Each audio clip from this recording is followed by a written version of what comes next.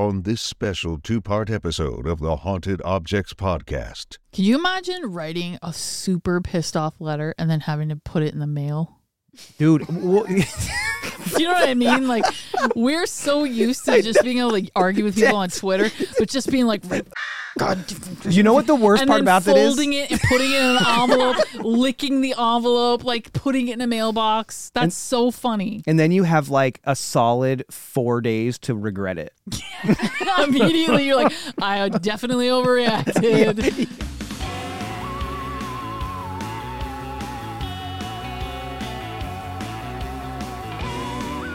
From deep inside the mysterious archives of the Newkirk Museum of the Paranormal, it's the Haunted Objects Podcast.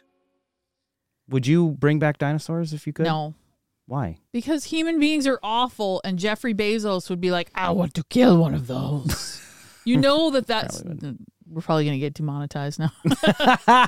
This isn't on Amazon. Well, yeah, actually it is on Amazon Podcasts.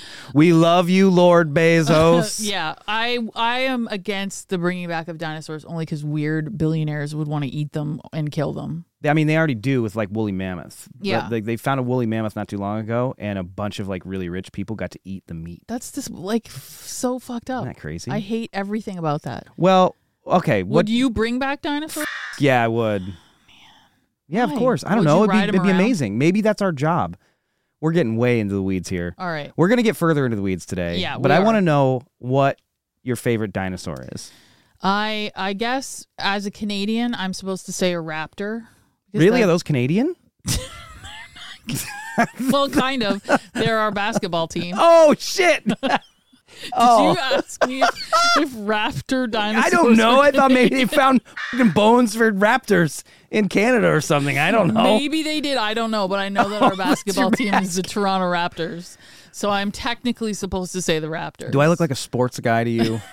I can't believe you know. Also don't. What's strange, though, is that you dress like a dinosaur guy, but you know jack shit about dinosaurs. Too. I know a lot about dinosaurs now. Not where they're from. This is very confusing. Oh, Jesus. What is your favorite dinosaur, Greg? So, as someone who was raised as a young Earth creationist, raised in the church to believe that the Earth is only 4,000 years old. Yes. There's a dinosaur that I heard a lot about in church. Yes. And it was the Mokele-Mbembe. Yes. It was a dinosaur that was supposed to be a living dinosaur hiding out in the heart of the Congo. Mm-hmm. And missionaries used to talk about it all the time because if a living dinosaur exists, well, that means the Earth is very young.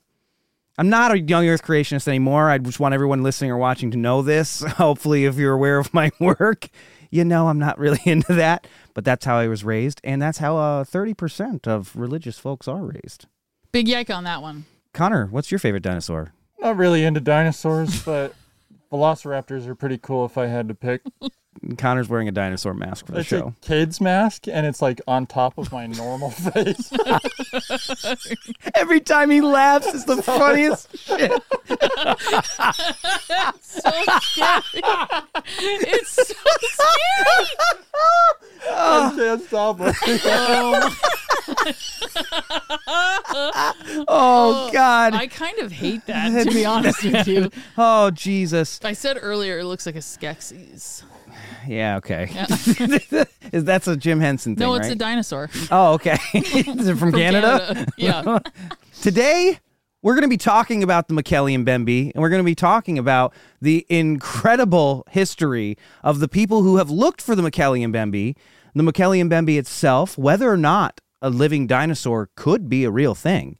We have patches from one of the expeditions into the Congo. Today, we are talking about Dr. Roy P. Mackal and his quest for evidence of a living dinosaur. 65 million years ago, the dinosaurs went extinct. Or did they? From deep in the heart of the Congo's impenetrable swamps come reports of a massive, unidentified creature known to locals as the one who stops the flow of rivers. Legends of this great beast have trickled out of the jungles of Africa and into books, magazines, and films for over a century, capturing imaginations all over the world. Inspired by countless first-hand reports of the long-necked monster, University of Chicago biologist Roy P. Mackle mounted his own hunt for the Mokele-Mbembe. But what he discovered was a curse. This colorful mission patch, the only remaining artifact from Mackle's ill-fated Dino Trek expedition, begs the question, could a living dinosaur truly exist? The answer may surprise you. What the is a Mokele-Mbembe? A semi-aquatic dinosaur that exists in Lake Teli in the Congo. Okay. I know that it's called like the Democratic Republic of the Congo now. We're just going to call it the Congo just to keep it simple. There's a lake there that is one of the most inaccessible places on the earth. It's surrounded by tons and tons of swamp. It's super difficult to get to, and people around that area have said for many, many years that they are seeing an animal that looks like a brontosaurus. This creature is feared by a lot of people. It's a really weird story that's existed for quite a while, and there have been several expeditions mounted to try and find evidence of this creature to varying degrees of success. Okay. The idea is that somewhere that remote, there are still dinosaurs that have existed and not gone extinct, and the Mokele-Mbembe is the most popular of them. So they're just hiding out there away from everybody, trying not to be caught. Allegedly, yes. Just like living their best life. Sure. We don't even, this is the weird thing, we don't even know if we're pronouncing this correctly. Dr. Roy Mackle, he says it's pronounced Mokele-Mbembe, Okay. I believe. Mbembe. Anyway, I'm just going to pronounce it the way that I've been pronouncing it. Yeah. So don't bother writing in and correcting us. Yeah, we're going to mispronounce a shitload of stuff today. We're going to call it the Bambi boy. There's different ideas on what the translation of Mokele-Mbembe means, but the one that seems to have gotten the most attraction is one who stops the flow of rivers. Okay.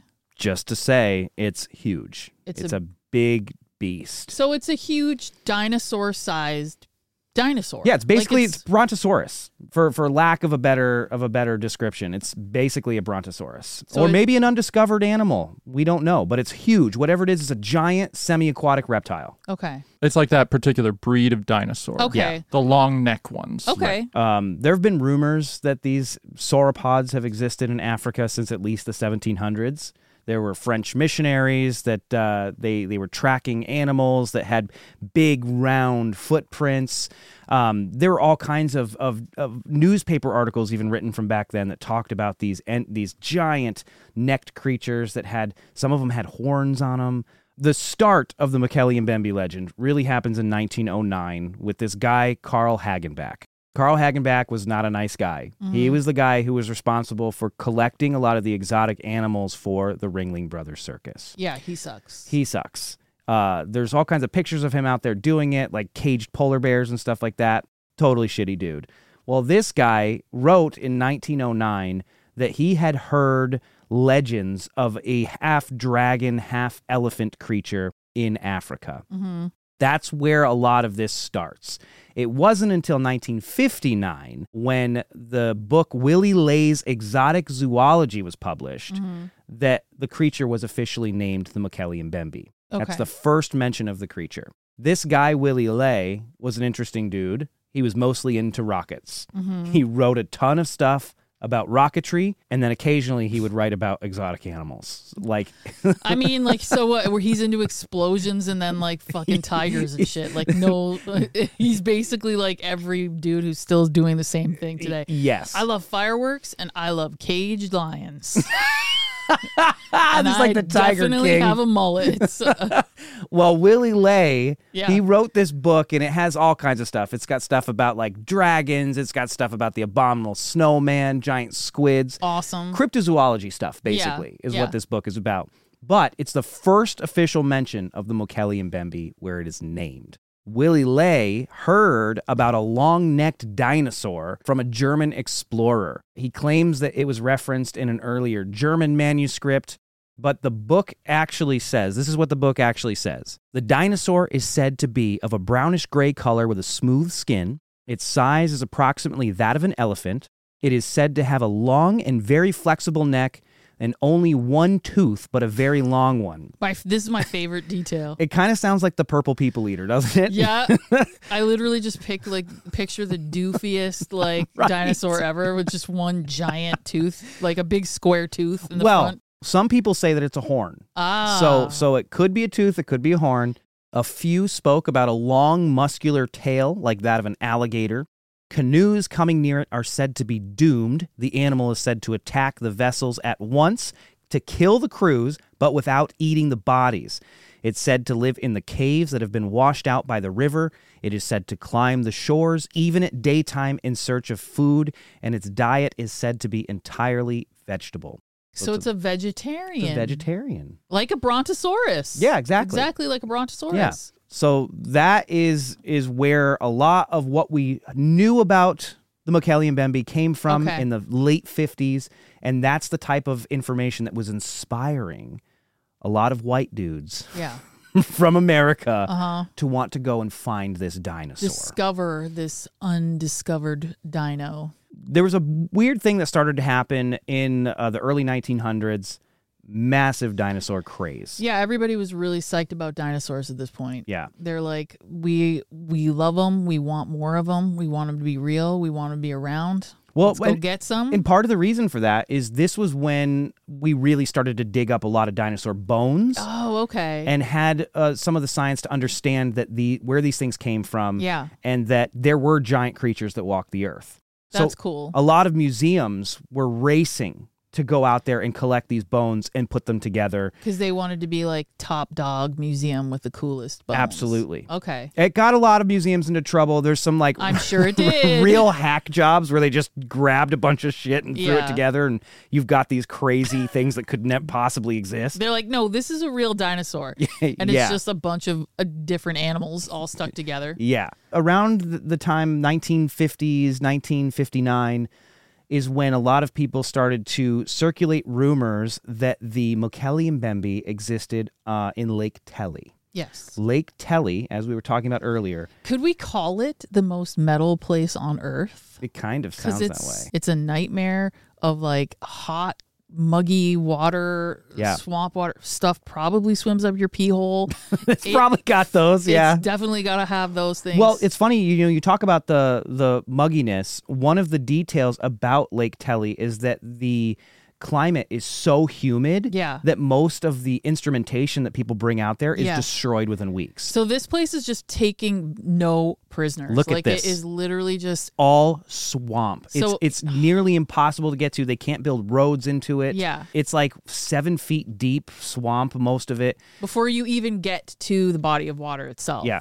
I know everyone thinks like, what is it, the Mariana Trench is like the most metal place on Earth. I disagree. I think it is Lake Tele. Well, Lake Tele is really the best photos that you can get of it are by plane. Yeah. There's no really easy way to get to it. Yes. It's so remote that if there was a dinosaur, this is probably where it would be. I mean, here's the thing. It totally makes sense. Like, we're talking about a place that is so uninhabitable that it is the perfect spot for something like that to exist. Human beings can't exist there. It's literally the perfect hiding spot. To your point. Yeah. In 2007, the Wildlife Conservation Society discovered more than 100,000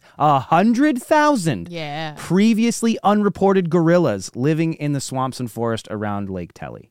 That's awesome. That's insane. 100,000 unreported gorillas. I love it. If there is a dinosaur, Lake Tele would be the place for it to hang out. It makes absolute sense to me. There's an idea that tends to pop its head up every time people are talking about expeditions to places that are remote or unexplored, particularly in Africa, that the entire continent doesn't have access to modern amenities. Yeah. That's not true. Yeah. Africa's really well developed in many, many places. You can think of Lake Tele and the swamps that surround it, sort of the same way that you'd think of like Mount Everest, right? Yes. There's population centers all over the place. It's just really, really hard to get to. Yeah. And because of that, not a whole lot of people want to go there for any particular reason other than, I don't know, to go find a dinosaur. Yeah. You Yes. got to really work for it. It's going to be crazy hard to get there. There's like no rivers that lead into that area. So you Right. can't raft in. You got to just like trek through this huge swamp. And there's bugs everywhere. And there's I'm sure there's like bunch of crazy, what is it, alligators out there, Alligators. right? People who go there are attacked by crazy bees. yes. They're attacked by crazy bees and other venomous insects that Yeah. haven't even been cataloged by scientists yet. A place that human beings are going to have a bad time in. Right. You're going to have a bad time. Right. You're not going to have a good time. Eventually, a guy by the name of Roy P. Mackle heard about the Mokele-Mbembe. The Mac Man, here he comes. And he read the book by Willie Lay. And My he- favorite name on the planet. And he said, this intrigues me. I want to know more. The thing about Roy Mackle was one of the first guys to really take the Loch Ness Monster seriously back in the 50s. Interesting. So kind of popularizing the idea that the Loch Ness Monster is a creature that we can see. Yes. In fact, he claims to have seen it. And that's when he realized, well, I need a new legend to chase. I love that he was like, all right, I'm going to find this incredibly difficult to discover animal. And then he sees it and he's like, I'm on to the next one. Like he just couldn't be stopped. He had a PhD from the University of Chicago. His PhD was in biology. So he studied biochemistry and virology, Okay. particularly during the 1950s through the 1970s. It says here that he studied bacteriophages and the lysogenic cycle. Okay. Connor, you asked your brother about this. Yeah, no, I asked my nerdy prepping for medical school brother about this, and he said basically the way he explained it to me is that like that's kind of the study of how viruses and bacteria like attack each other, you know, on that really, really microscopic level, which is, and that was his expertise for like 30 years. Yeah. And so it's kind of poetic that he did that for such a long time, and he was a smart guy in it, PhD in biology and all that stuff, and then he decided to go from the really tiniest things to a dinosaur. Literal dinosaurs. So he literally was like, no, I got to go to the other end of the spectrum. He like Pac-Man'd at the end of what he could do with microscopes and ended up on the other side. With dinosaurs. That's very crazy. cool. It's cool that he has like an entire career and then one day is like, no, I must seek out monsters. Yeah. Like I've got to go for it. Well, one of the things we should probably note is notice he does not have a PhD in zoology. Yeah. So he just maybe not the most qualified guy Sure. to go out and search for an animal. But you know, I'm sure that it came in handy when he was dealing with stuff in Africa like malaria and things like that. He was just very enthusiastic. We can Yes. give him a PhD in enthusiasm. Yes. So in the 1960s, he decides he's going to go and look for the Loch Ness Monster. By 1965, he was the chief scientist for the Loch Ness Phenomena Investigation Bureau. I love this. He's just rising up in the ranks really fast. He He's is. becoming the monster professional as fast as possible. We're going to do an entire episode on the Loch Ness Monster, and we'll Yes. talk more about his investigations, but he had the World Book Encyclopedia buy him a submarine. Oh my God. Like, he was taking it seriously. He built a special harpoon so that he could get like DNA samples. I always think that of him as like the Steve Zissou of like Yes. monsters. Like if there's any Wes Anderson fans out there, He kind of looks like Steve Zissou, he does too. a little bit. Well, in 1970, he claims that he saw the Loch Ness Monster himself, Yeah. and that was enough for him. He has a quote here where he said, "For me, it was solved. Not really, but hey, I saw it. I don't care if anyone believes me." So essentially satisfied. Yeah. I'm satisfied. He's like, moving on. it's there. It's real. I've spent 10 years going after this thing. Yeah. Now I'm going to make things even harder on myself. I'm going to the Congo. Yeah.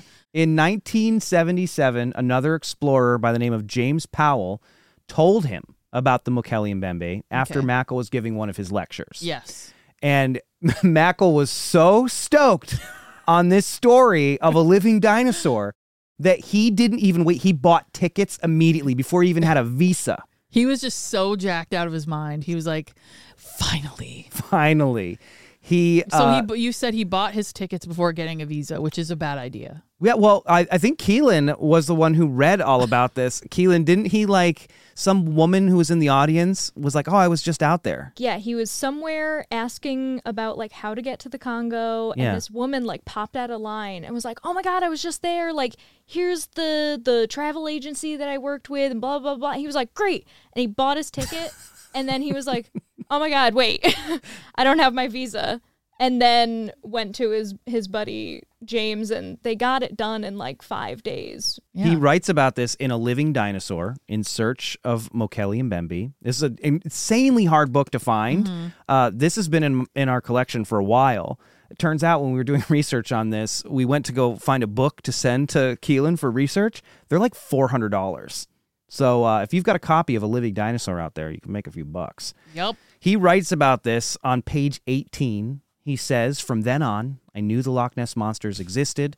The state of mind has remained with me and most certainly has predisposed me to be receptive to reports of other unidentified animals, so that when James Powell first confronted me with reports of the Mokele-Mbembe, I was ready to listen. So it's almost like he needed to see the Loch Ness Monster for him to, like, be 100% like, I'm dedicated to this now. Like, I'm going out there. You know what I mean? Like, obviously spending 10 years looking for the Loch Ness Monster is evidence in and of itself that he really believed in it and cared. But it's like, at this point, he becomes a man possessed. He's like, I'm going for it. Yeah. I mean, think about that. If you're a person who maybe has an interest in the unexplained, we'll call it the unexplained, and you see evidence that thing exists, good enough for you, you're going to want, I mean, you got the bug at that point. Mm-hmm. Like, we started out looking for ghosts, and then it turned into looking for Bigfoot. Yeah. And then looking for aliens. Yeah. And then testing psychic powers.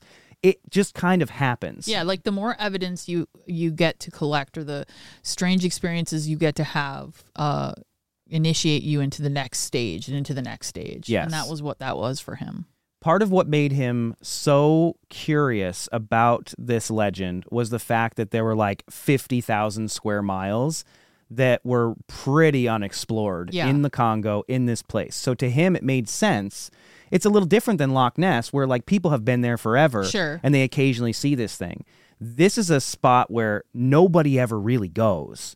If there's something that exists there that people catch a glimpse of once in a while, not only did he know it was going to be harder to find it, but it would be a bigger scientific discovery because it makes sense. Yeah. This is where it would be. He thought that maybe the idea would be that the climate might not have changed much in 65 million years in that particular area. So maybe that's why a dinosaur could still exist there. Mm-hmm. That's one theory. There were other people who had other theories, but that's what made him so interested in this legend.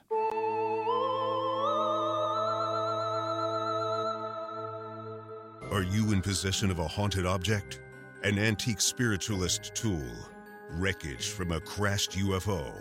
The Newkirk Museum of the Paranormal wants to add it to their archives. Whether your strange item is causing you paranormal problems or is simply a supernaturally significant relic worthy of curation, we want to hear from you. For more information on our acquisition process, visit paramuseum.com.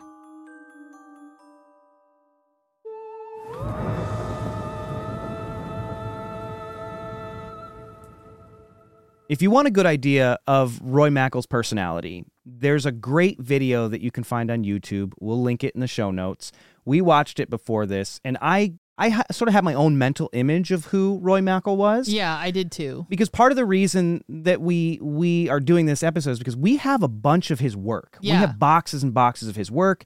We've gone through it all. There's fascinating stuff in there, and it builds this image in your head of this intrepid explorer, an Indiana Jones type character. That image was shattered when we watched this clip of him from Arthur C. Clarke's Mysterious World.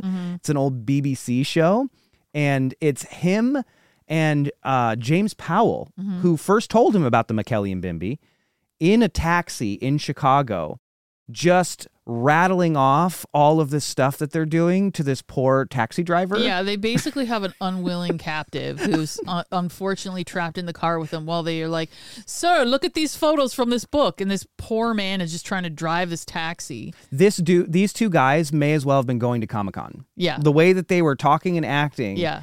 you look at it and you're like, oh no, you're going to the jungle? Yeah, I was like, oh, it immediately makes me think of the references that people would joke about us in Hellier going to like Hellier. Soft nerd people. Yeah, yes. they were soft nerd people. And this poor taxi driver really could not care less about their little dinosaur adventure. No. He's just like trying to get them somewhere, but they needed a way. You can tell that the producers were like, no, just tell the taxi driver about what you're doing. And then that way we've got all the setup that we need for your adventure. Yeah, I feel very bad for him. The huge dorks. Yeah. Humongous dorks.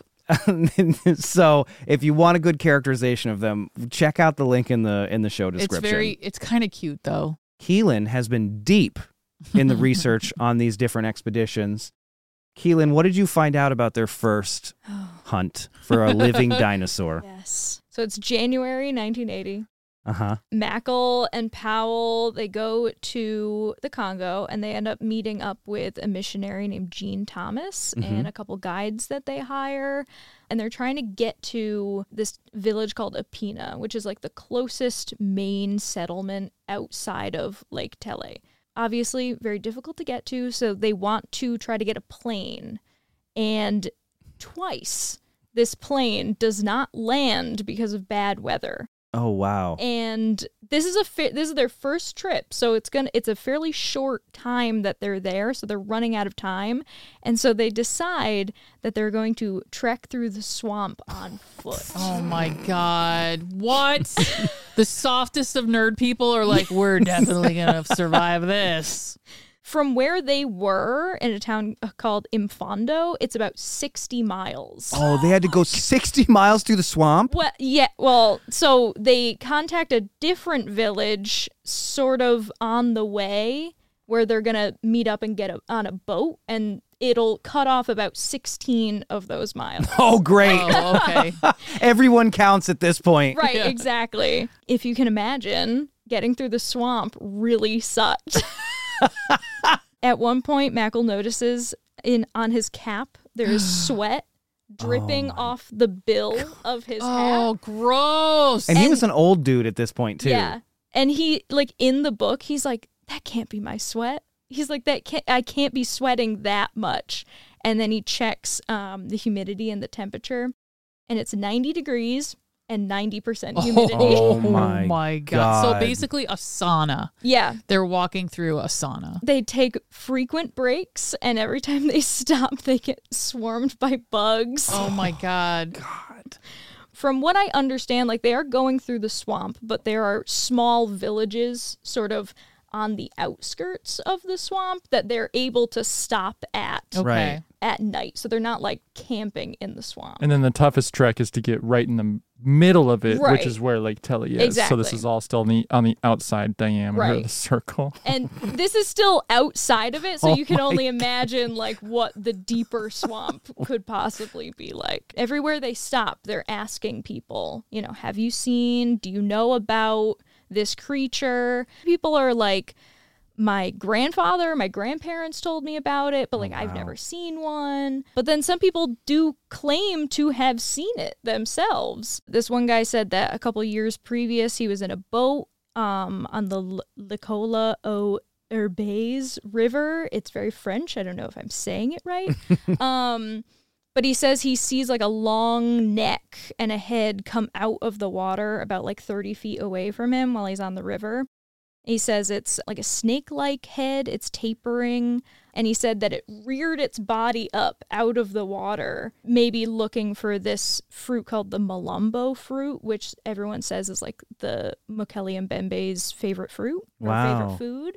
Another guy said that when he was 17, he suddenly saw a strange animal surface and the water ran backwards. Weird. And he describes it very similarly to the Willie Ley book. He says that the body was a reddish brown color, but he said that it had a frill on the top of its head, like a rooster comb. Oh, that's cool. Yeah, and he said that he watched it for like 3 minutes. Another weird thing that a lot of people tell him is that like there's this idea that people shouldn't talk about Mokele-Mbembe or else they'll die.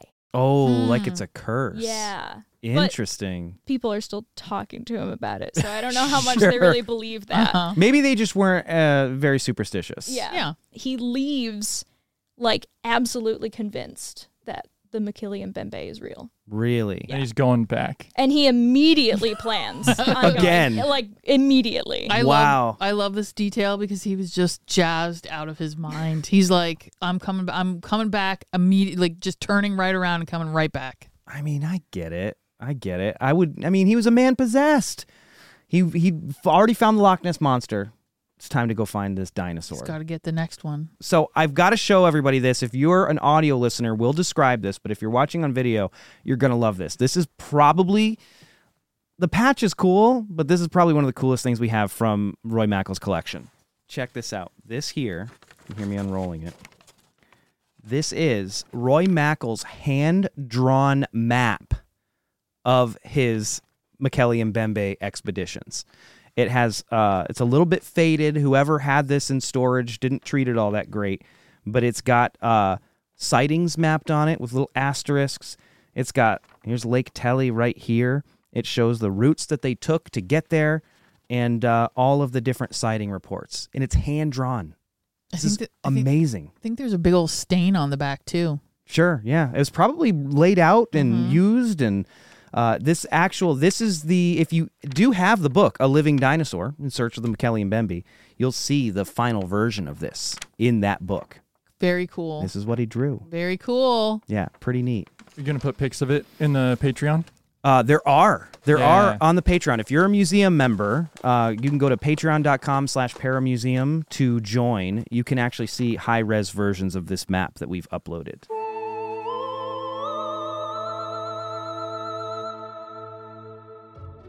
This episode is brought to you by the Newkirk Museum of the Paranormal Membership Program.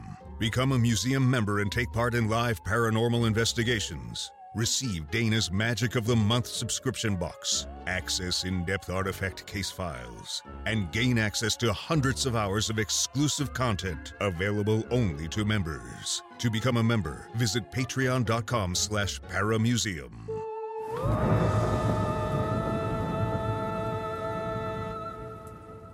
This patch doesn't just have Roy Mackal's name on it. This expedition patch is the Mackal-Regusters expedition. Yes. So we should talk a little bit about Herman Regusters, because this dude was a badass. He absolutely was. This guy was an aerospace engineer. He actually worked for JPL, the Jet Propulsion Laboratory. Yeah. Also, I guess, a fan of explosions. You're right. What is it? I don't know.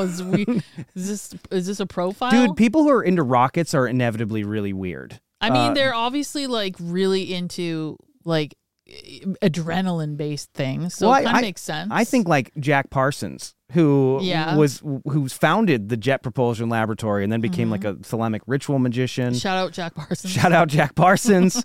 Shout out Babylon. This guy, he had a degree in physics. Yeah. And he was, it says here, a skilled graphoanalyst. It also says he is not a soft nerd person. He is not a soft nerd person. He's the opposite of a soft He's nerd actually person. a hard nerd person. Yeah. It's true.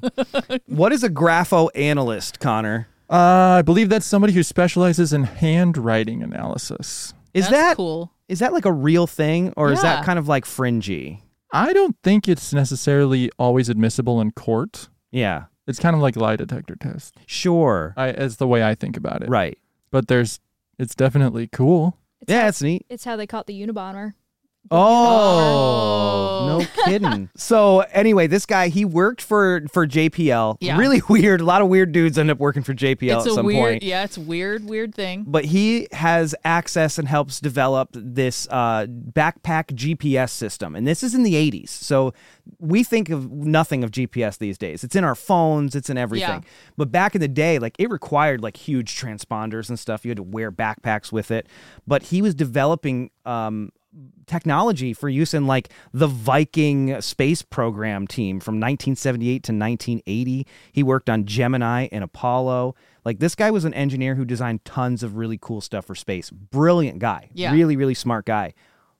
Into dinosaurs. He got the Bembe itch. He got the Bembe itch. Sounds like it requires a cream. It does. It's that stuff that goes up your pee hole when you're trying to go through the swamps. Is that what that is? That's what it is. You get the Bembe itch. Came down with a case of the Bembe itch. Well, it was an itch he could not scratch. No cream could clear this itch up, except for Roy P. Mackle. he had to smooth some Roy P. Mackle over the that Mac itch. Man. And so he actually wrote and called Mackle numerous times, and he was like, "Listen, I got this shit from the Department of Defense. Like, I can take some of this stuff off the shelf. They're never gonna miss it." He was like, "Let's do the ultimate collab." Exactly. They did a collab. Yeah. And he convinced Mackle. Mackle's like, "This sounds really cool. Okay, sure, you're in." Yeah. So Regoosters was like, "I'm going to use our GPS equipment, and we'll be able to use that so that you won't get lost." Yeah. Because you're going to an unexplored location. Because I initially was like, "Oh, are they gonna like shoot a dart at the dinosaur and like track it around?" But it makes absolute sense that if you are out in a place that's very isolated, you probably want people knowing where you are. Yeah, for sure. Specifically this place. Yes, exactly. Mackle is so impressed by this guy. Not only does he say, "Yes, like we can go," he says, "Let's make this a joint expedition. We're going to put your name on it too." Very nice. This is where things get a little bit weird. There's a little bit of tension that happens. Yeah. The thing you need to know about Herman Regoosters is not only is this guy a fucking badass explorer, not only is he creating insane stuff for space missions, uses GPS to track an expedition in the Congo, but this dude is a marketing genius. Yeah, he is making cool patches, thinking about like the aesthetic and design of things. He renames, I don't think he told Mackle he was doing this, but he renames the expedition to the Dino Trek Expedition. Which is a great freaking name. Yeah, I mean, it rolls off the tongue. You Yeah. saw the problems we had with pronouncing this expedition. Dino Trek sounds so fun. It's the 80s. It feels like this Yeah. could have been a cartoon, a Saturday morning cartoon, the Dino Trek Expedition. The guy's great. He has these patches designed, Which are awesome. awesome. You've got, you have a dinosaur and you have a little space satellite floating around out there. It looks great. It looks fantastic. The It's dude- like all the things that you want from the 80s. He was a marketing genius. Well, without Mackle, he decides he's going to hold a press conference. So June 10th. He was like, listen, got he this. watched that interview with Mackle in the did. freaking taxi, and he was like, maybe let's get someone that's a little bit better on He television. did. Some guy who's not like, I'm going to test my net here in this Chicago, Yeah. in this Chicago parking garage. He was like, I'm much cooler and well-spoken. This will keep the bugs out. All right, so he schedules a... So he puts this press conference together. Okay. It happened on June 10th, 1981 at the Los Angeles Museum of Natural History. Okay. Mackle is not fucking happy about it. Mackle's mad. He's so unhappy about it, in fact, that he fucking writes about it in this book. Oh, he did. He writes about it on page 94. He's real salty. He writes, "I noted at least a dozen errors, some minor, but others quite embarrassing. For example, there were references to African alligators. There are no alligators in Africa, only crocodiles." I think I said alligators earlier. Did you? Oh, no! Way to go, Connor. Mackle's ghost. Spoiler alert, he died. Yeah. Mackle's ghost is going to haunt you now. Which might be pretty weird considering the things we find out about Mackle later. True. Regoosters is talking about alligators, which is making him look like a fool. He talked about pygmy blow darts. There's no blow darts in these tribes. They only use crossbows. He talks about headhunters and cannibals. There's nothing like that in the Congo Republic. This is what happens if I have to lead a press release. You're just rattling shit off. There's crocodiles.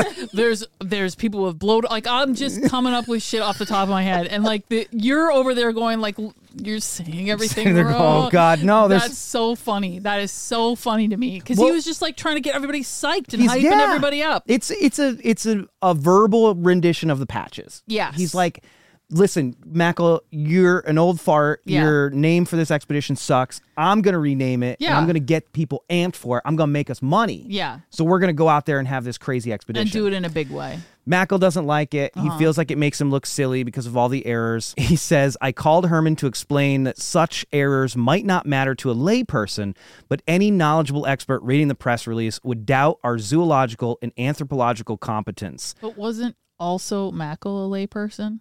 I mean, he did not have a degree in zoology. That dude was like looking into a microscope. He was a Willy Lay person. Oh, that's a good one. And he said, Herman blithely dismissed my concern as nitpicking. I mean, you know, I can see both sides. I can see both sides. I definitely can. Herman was like, yeah, you old man. And he went ahead and he made his patches. He made T-shirts. He made all kinds of stuff. And the thing is, I don't think any of them ever got disseminated to the public. Which is a bummer because they are awesome. These things, like we have a stack of stickers and a stack of these patches, and I bet you that they were just prototypes. Probably. And that's it. I've never seen anything like this ever before, ever. The only mentions to Dino Trek are on the patch, and then there's mentions to them planning an expedition like in this book. There's nothing else that exists.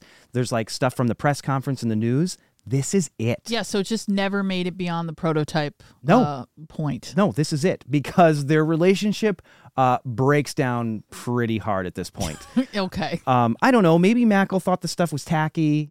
It's so cool. What do you mean tacky? I think it's cool. I just think it's the difference between like a creative mind and a scientific mind. Sure. And I think Herman Regusters probably had both of those things. I get it. Jack Bryan was one of the main funders. Yeah, he's the money. Yeah, he's the money man. And what the funny thing is that he's like, oh, I'll give you a lot of money if I can go too. Right. Yeah.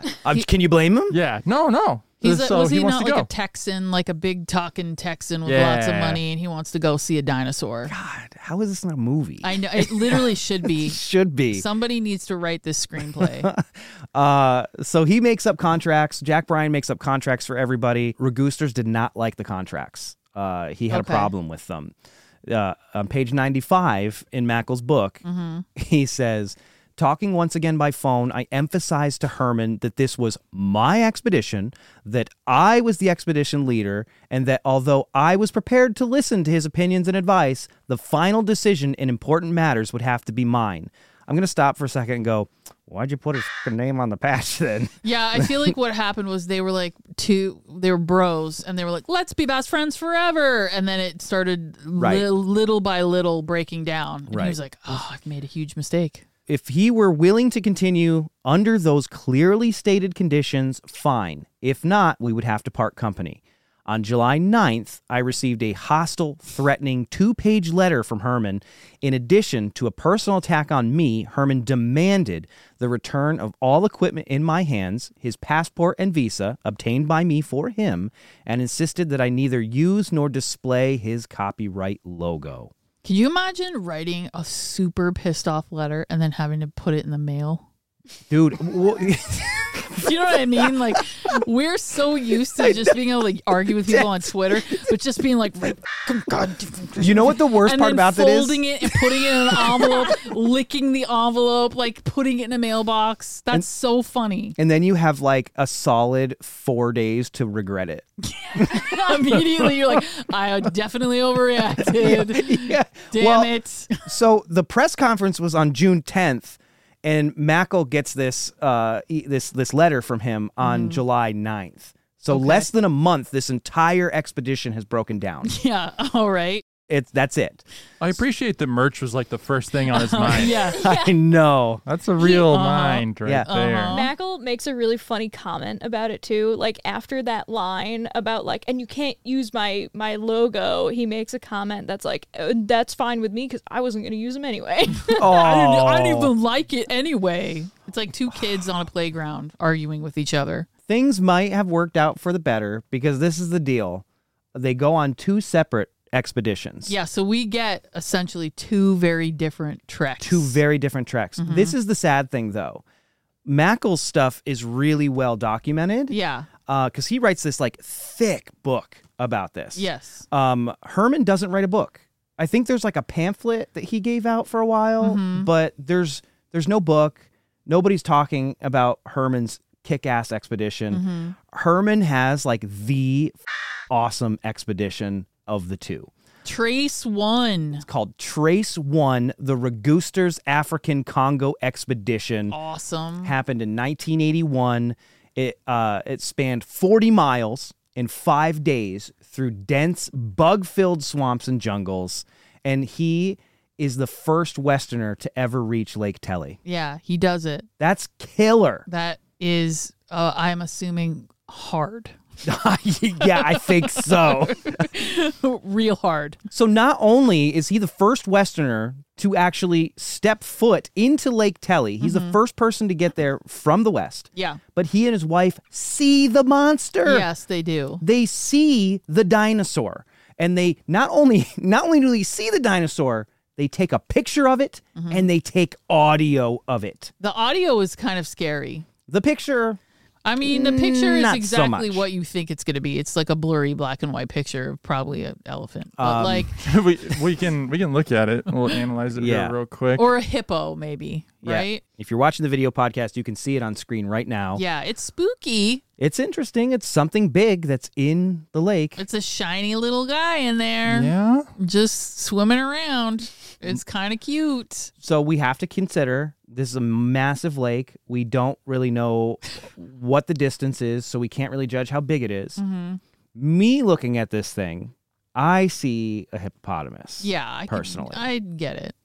Maybe you see something different. I don't know. Maybe you do. What do you see? Leave it in the comments. Yeah, let us know what you think this is in the comment. It's cool that he was even at the lake at all. All of this stuff aside, he's already made history. What do you think right when they pulled up, what do you think that the Mokele-Mbembe said to them? Well, we can hear what it said to them because there's audio. I think that the Mokele-Mbembe said, "Welcome to Chili's. Hi. Welcome to Lake Tilly. Welcome to Lake Tilly. Welcome to Tilly's. Here's what he sounded like. This is what he recorded.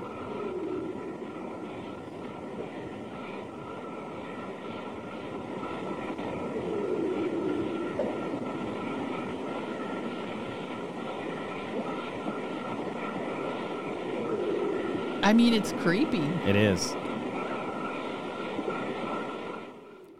Pretty cool. Growling, kind of howling sound. Not only does he make history, he's got f***ing killer merch. He's got a kick-ass name, Trace 1. Yeah. He sees the monster, Yeah. takes a photo of it, and takes audio of it. And then he comes back, and that's really all we ever hear about it. I mean, maybe that's all maybe he was satisfied with that. It's you know? the best. He got to do it with his wife, which is awesome. That's the two cool. of them did it together. Should we go look for the Mokele-Mbembe? No, you don't want to do this? No way, man. Come on. No. It'd be fun. Are you- It's only 40 miles through the Yeah, swamp. it'd be really fun when bugs swim up your pee hole, and I'm eaten alive by venom-spitting bugs. I hate the hot weather. I hate humidity. You do.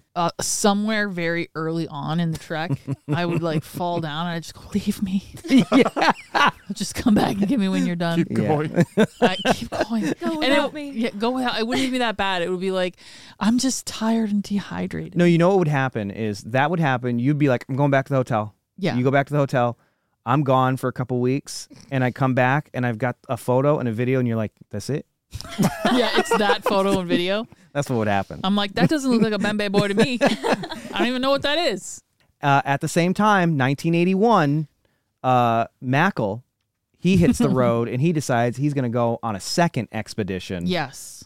Keelan, you want to tell us about this second expedition? Oh, man. Let's hear it. Back Let's to the hear it. Mackle files. I would love to. First off, after Ragoosters and Mackle part ways, Mackle renames the expedition to the Mackle-Bryan expedition. Oh, harsh. Oh. Yep, after the main funder of the Sure. of the the Texan. expedition.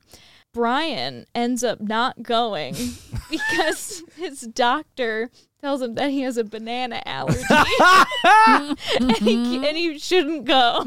Soft nerd people. I like that this never came up prior to this. Like his doctor was like, "Listen, you've got an extreme banana You know what that allergy, is? sir." No. This is what it is. You The guy's chickened like, out. the guy came up with the worst excuse he could. Yes. Where he's Yeah. like, man, he's like looking at it. Yeah. He's like, oh man, is that hot there? He's, Oh man, he's there's that many bugs there? Yeah, he's doing the. Oh man, I got a banana allergy. I can't go on this. That's like him going, I have ingrown toenails. I can't do this. Bone spurs. That's exactly it. He was doing the math and going, this is gonna suck. Oh this is man, not gonna be fun. So the guy whose name is on the expedition doesn't even go. Yes, he does still fund like most of it. Good for him. All right, that's good. Mackle was like, okay, that's fine. You don't have to go, but like, what about the money? Right. And he was like, no, you're good. I'll still do that. Mackle ends up going. He goes with a photographer, 2 students. One of them is like a grad student. And then they meet up with Jean Thomas, the missionary again, and then they hire 3 more porters. This is also technically a joint venture with the Congolese government. Wow, so like the government was like, yeah, this sounds sweet. We want in. Yeah. It goes very similarly to the last one. They're going sort of in the same direction, but they do have their own possible close encounter this time. On page 132, he says that they're in... It's called a dugout. It's like a really long kind of canoe-like boat. Sure, I think we have a photo of him in it in the yeah. collection. We'll show the video listeners. And that one he actually got made specifically for this expedition. It's like an extra long. No kidding. Yeah, it's like an extra long one. Cool. And so they're in this boat and they hear a big plop sound in the water. All right. With like a wave, and then everyone freaks out. Like the way it's written in the book is so frantic. Really? And they're like moving around, they're trying to find like where it came from, and then of course like there's nothing, they don't see anything there. But one of the porters that was in the front of the boat, he says that he saw like the back of a creature. Oh wow. Like go under the water around that time. So It's going to capsize their boat. yeah. Yeah. How big of a Trying plop? to How get big 'em. of a plop are we talking? Well, so he describes it as like a giant plop, and then he's like, and then a wave of like 25 centimeters. And I was like, how much is that? And I looked it up, and it was like 9 inches. I was like, The plop It was thickens. it was a medium plop. this is when I think he was probably really regretting not having regoosters with him, because he does get lost. No kidding. they get lost on the river trying to like find their way to the next like village that they're trying to go to, because there's so much of this like floating grass and they can't tell like where they're supposed to be going, and it makes it like really hard to like paddle through the water too. They make land and they're like, oh my god, we're gonna have to like camp out here, and then this guy just like shows up like paddling down the river, and they're like, oh thank god, and he's from the village that they're trying to get to, and he's like, it's down here. Oh wow. And then this is really spooky. So they're on the Lukola River, and they come across this like abandoned Western style house. Really? And there's kind of like this kind of ghost story around it. There's like, it's one of the stories is like this Congolese soldier came home from like World War II and built it, and then he died / went crazy, and he's like still in the woods. Oh, what? So they like get out of the boat to go investigate this house, and then Mackle realizes that he has had dreams about this house. Oh, dude, I love this so much. Precognitive dreams. He's had dreams about this house for the past like 4 to 5 years, even before he even considered going to Africa. So the dream goes that he's standing in this like grassy field that's behind the house, and he turns around, there's this big elephant coming at him. And so he turns and he runs into the house, and then the elephant is gone. Like he expects like this big crash, and then nothing happens, and the elephant is gone.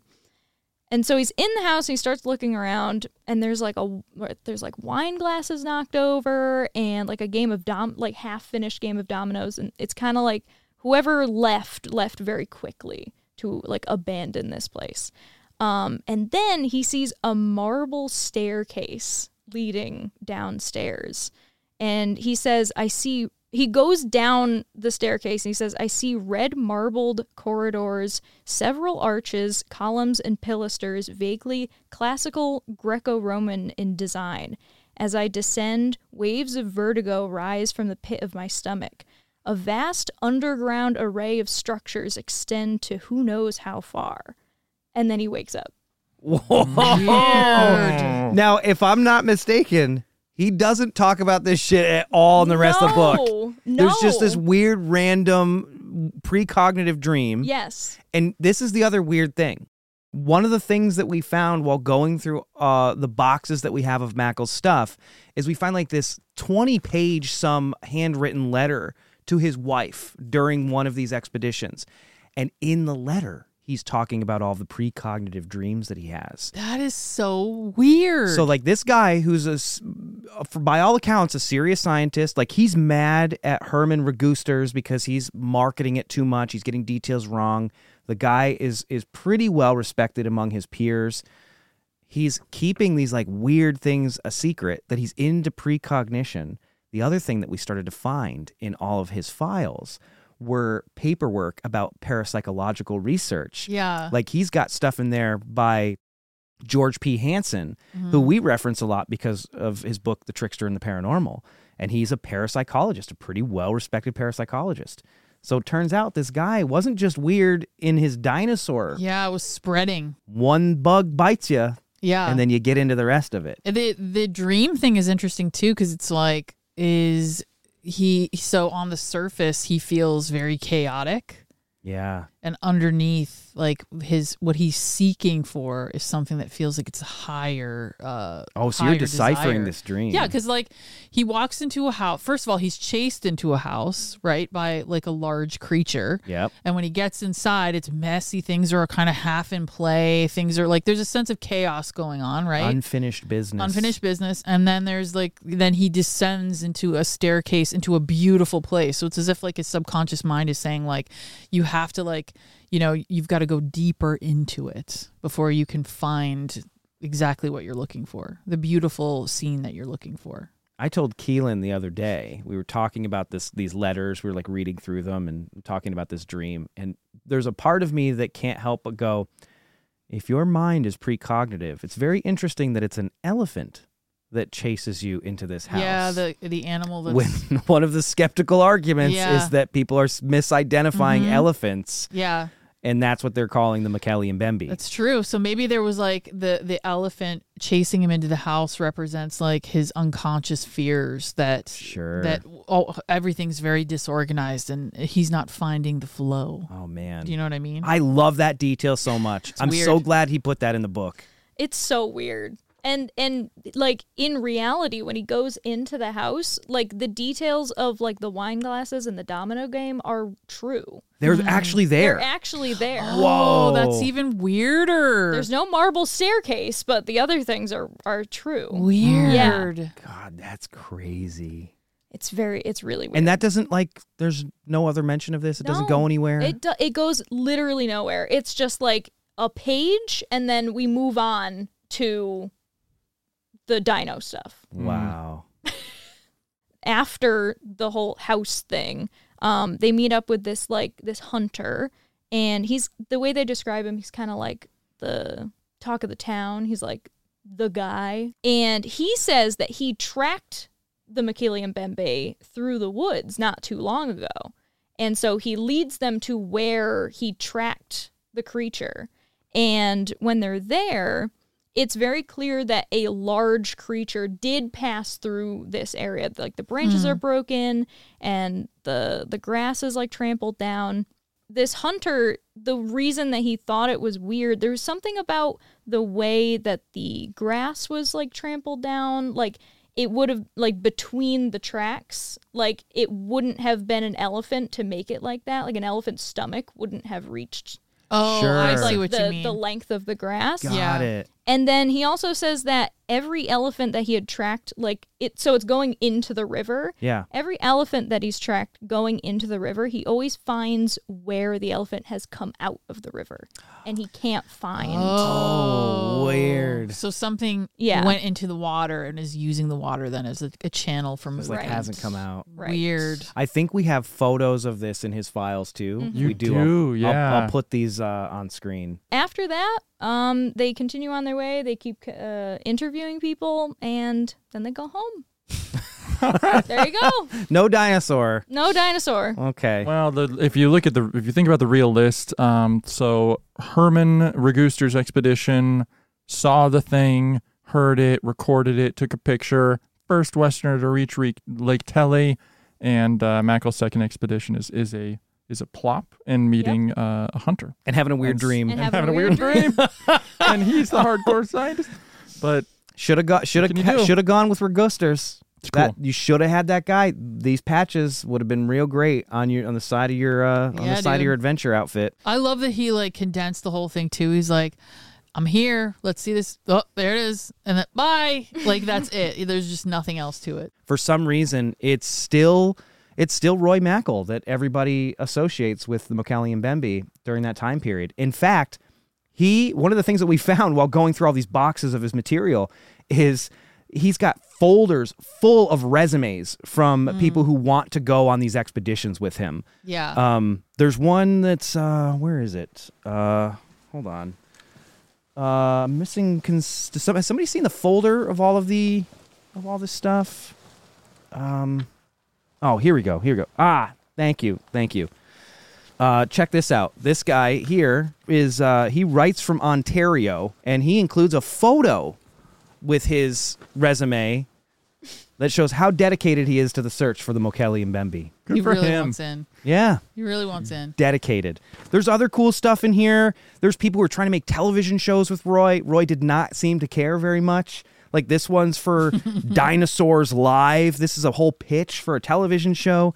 There's tons. There's letters in here from all kinds of different people who can bring all kinds of different skills to the table.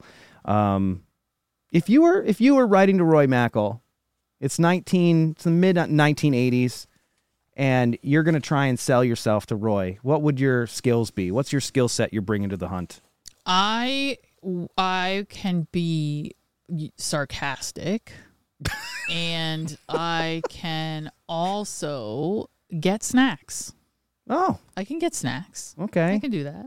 All right. I'll get snacks and be sarcastic. What do you think you'd bring, Connor? I think that I could stand up in the canoe without falling down. That's definitely number one thing that you should be able to do. True. I heard good he was idea. looking for people like that. Yeah. I have a That's- high center of balance. Keelan? The dead weight that passes out halfway through the swamp. You know what?